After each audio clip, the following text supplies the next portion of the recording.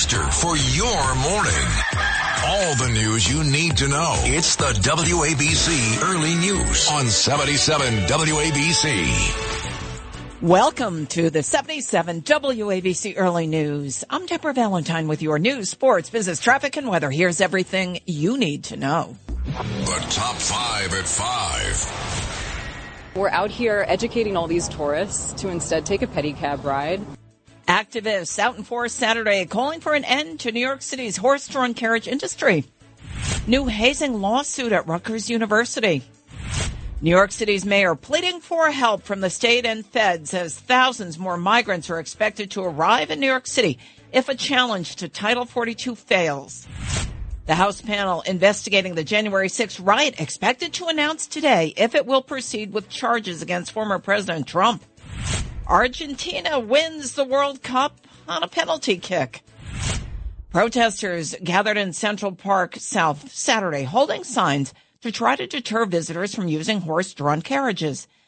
Activists equate New York City's horse-drawn carriage industry rides with animal abuse. Executive Director of NY Class is Adita Burnrant. We're out here educating all these tourists to instead take a pedicab ride. And many people are very thankful. Many people already agree with us. But a lot of people didn't understand how cruel this is and how these horses are literally being worked to death. Back in August, rider an elderly horse collapsed at the corner of 45th Street and 9th Avenue in sweltering temperatures. Rider's death after being retired and sent to a farm in upstate New York led to a renewed demand for New York City officials to take action against the horse carriage industry. Rutgers is at the center of a new hazing lawsuit. 19-year-old Armand Runty severely injured 9 months ago while pledging at Theta Chi at the campus in New Brunswick. Now, this suit claims that Runty fell down a flight of stairs, suffering multiple skull fractures after consuming life-threatening amounts of alcohol. Robert Miller of the law firm Wapner Newman spoke to ABC News. Armand suffered a traumatic brain injury. To this day, now 9 months later, he continues to suffer the consequences of that. He's had major surgery. He hasn't been able to return to school. He has not returned to normal function. The suit also says the frat members allegedly waited some 3 hours to get help and tried to conceal evidence in the case. Theta Chi says it won't comment on pending litigation, but told ABC News they have a strict policy against hazing. Rutgers also has a policy that says no alcohol shall be present at such activities. New York City's Mayor Eric Adams pleading with New York's governor and President Biden for help as busloads of more migrants are expected to arrive in New York City. The city's shelter system is at capacity. Title 42 ends on Wednesday. It allows Border Patrol agents to quickly expel migrants during COVID. 19 Republican-led states are challenging the lifting of Title 42 in Supreme Court, though. Last week, a U.S. Court of Appeals panel in Washington blocked a challenge from the 19 Republican-led states to the rule's expiration date of December 21. National Border Patrol Council President Brando Judge spoke to Fox News Business. We just don't have the resources in the field right now to secure the border. We're only deploying about 35% of our resources to actually patrol the border right now. Once those numbers continue to go up, those resources come out of the field.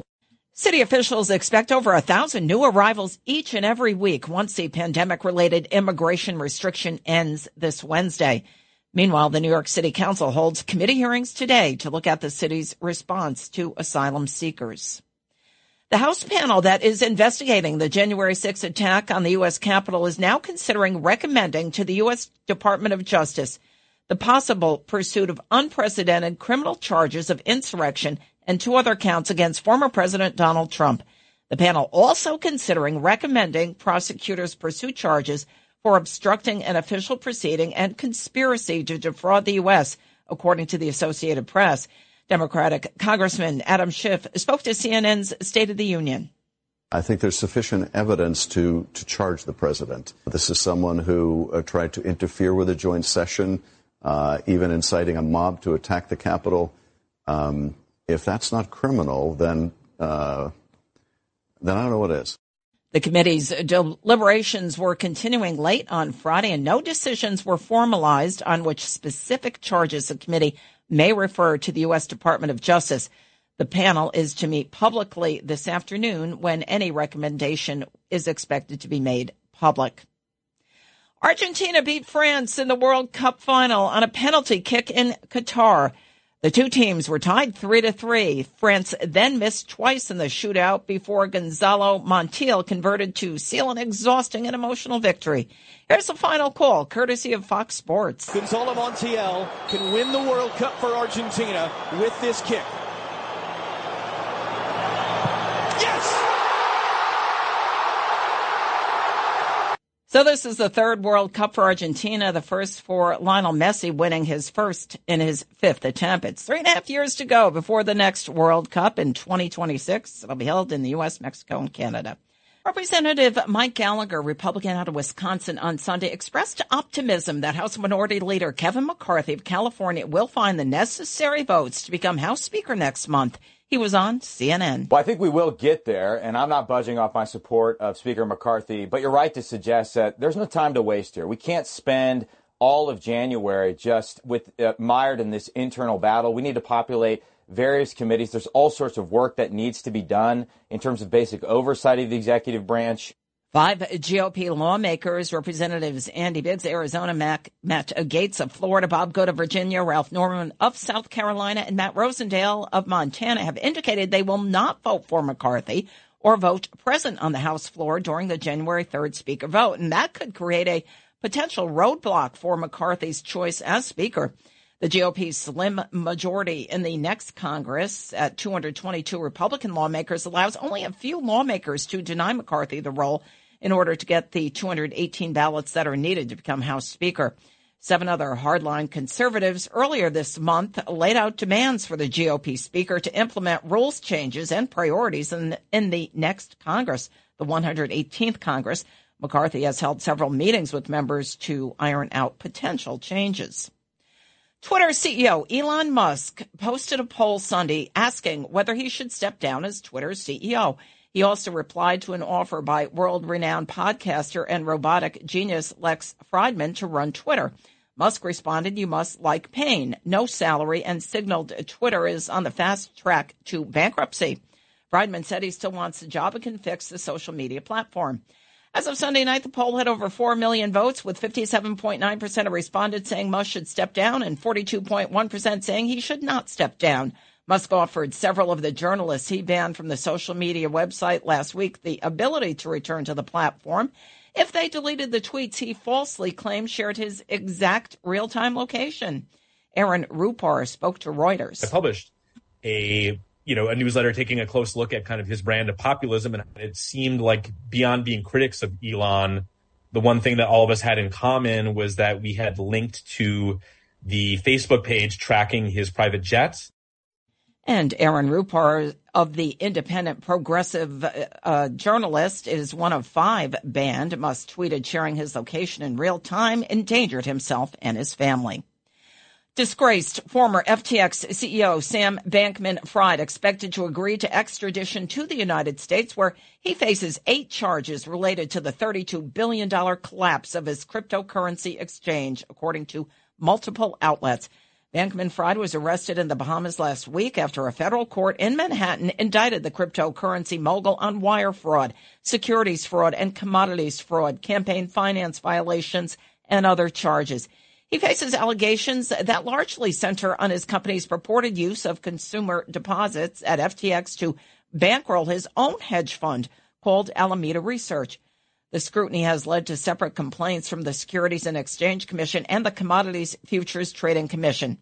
His reported move to not contest extradition, which was first reported by Reuters, would pave the way for him to return to the U.S. and face charges filed in the U.S. District Court for the Southern District of New York. Here's U.S. Attorney Damian Williams. Illegal campaign contributions to be made to candidates and committees associated with both Democrats and Republicans. These contributions were disguised to look like they were coming from wealthy co-conspirators. And Bankman-Fried has spent the past week in the Bahamas' Fox Hill prison, which has a reputation for unsanitary conditions and overcrowding. The White House coronavirus response coordinator Ashisha Jha said Sunday Americans should still gather to celebrate the holidays. despite rises in the RSV respiratory illness and the spread of the flu and COVID. She appeared on ABC's This Week. This is ongoing work. It's shared collective responsibilities. It's not just the White House. We're asking governors to step up, mayors to step up, religious leaders to step up, because if we're going to get a country as big and diverse as ours through this difficult period, we're all going to have to pull on this together. And he suggested measures like testing, treatment, and taking the updated booster shot for COVID, and also urging people who haven't gotten a COVID-19 shot in the last 6 months to get their newest booster. Democratic Representative Veronica Escobar of Texas on Sunday urged the State Department to have a far more direct engagement in response to the ongoing migrant surge at the U.S. border with Mexico. During an appearance on Fox News Sunday, Escobar told host Shannon Bream that she believes it is important to have more robust support from the U.S. State Department. I do think it's important that we have far more robust support from the State Department. And here's why. Unfortunately, Congress has failed to act on changing our very outdated immigration laws. Escobar also stressed the importance of the Federal Emergency Management Agency, FEMA, in El Paso, Texas, which she represents and is seeing a surge in migration. Escobar's remarks come as Title 42, a controversial Trump-era policy that blocked migrants from seeking asylum, is expected to end later this week after a federal judge's ruling last month. 19 Republican-led states are challenging the ruling in Supreme Court. North Korea test-fired a pair of ballistic missiles with a potential range of striking Japan Sunday. It's seen as a possible protest of Tokyo's adoption of a new security strategy to push for more offensive footing against North Korea and China.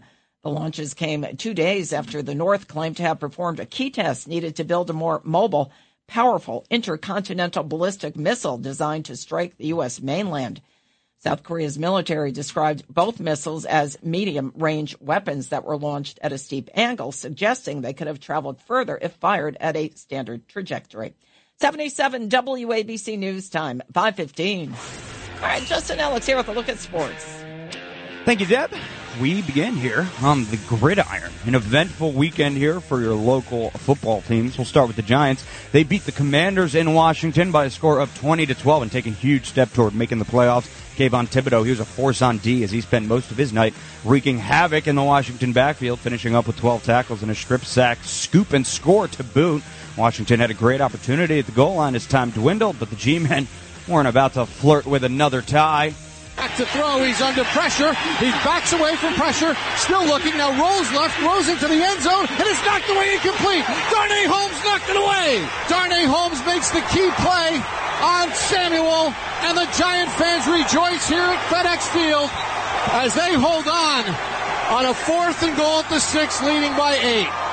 That call courtesy of NBC. The Giants now only need to win one of their final 3 games to punch their ticket to the playoffs and could clinch as soon as Saturday with a victory and losses by Seattle and Detroit. Come Saturday, they'll be tasked with trying to get past the NFC North champion Minnesota Vikings. And now over to the Jets here. They lose 20-17 at home to the Detroit Lions, and Zach Wilson's return to the huddle after Mike White was deemed out earlier in the week.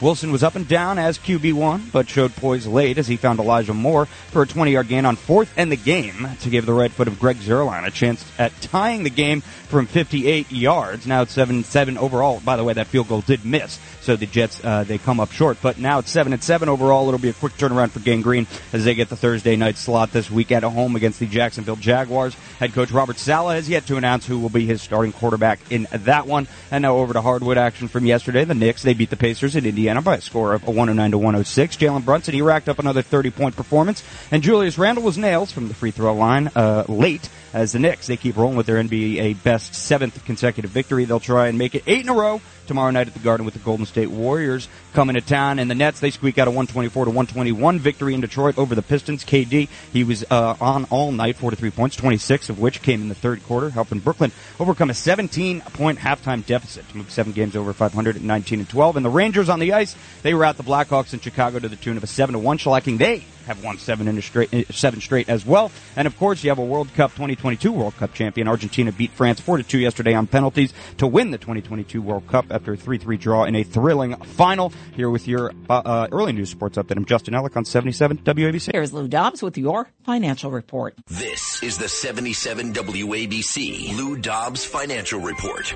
Investors looking for Wall Street to snap its 2-week losing streak. The broad market sell-off continued through Friday's session. The Dow Jones Industrial's down more than 1,000 points after the Fed's latest rate hike. Another round of economic updates this week. The core personal consumer expenditures index is forecast to have slowed in November, another sign that inflation is easing. Consumer confidence is expected to have fallen again this month. Inflation may be slowing, but it's still straining household budgets. Housing starts are forecast to have slipped again last month, and Wall Street is targeting another decline this November. New home sales are expected to fall again as well. The National Association of Realtors is forecasting the housing market downturn to extend well into the new year. Please join me several times each weekday right here on 77 WABC. This is the Lou Dobbs Financial Report. Keep listening for more to 77 WABC for the Lou Dobbs Financial Report.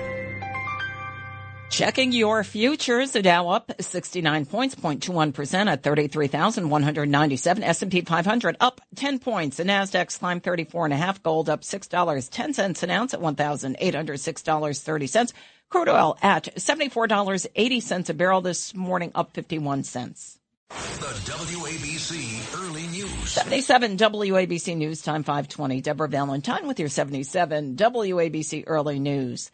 Well, the two top Democrats in Congress are urging President Joe Biden, now 80 years old, to run for re-election. 77 WABC's Frank Diaz reports. House Speaker Nancy Pelosi and Senate Majority Leader Chuck Schumer both said so during a joint interview with CNN. Pelosi, who's stepping down from Democratic leadership in the new year, described Biden as a person with great vision for our country. Schumer added, Biden's job performance has been excellent.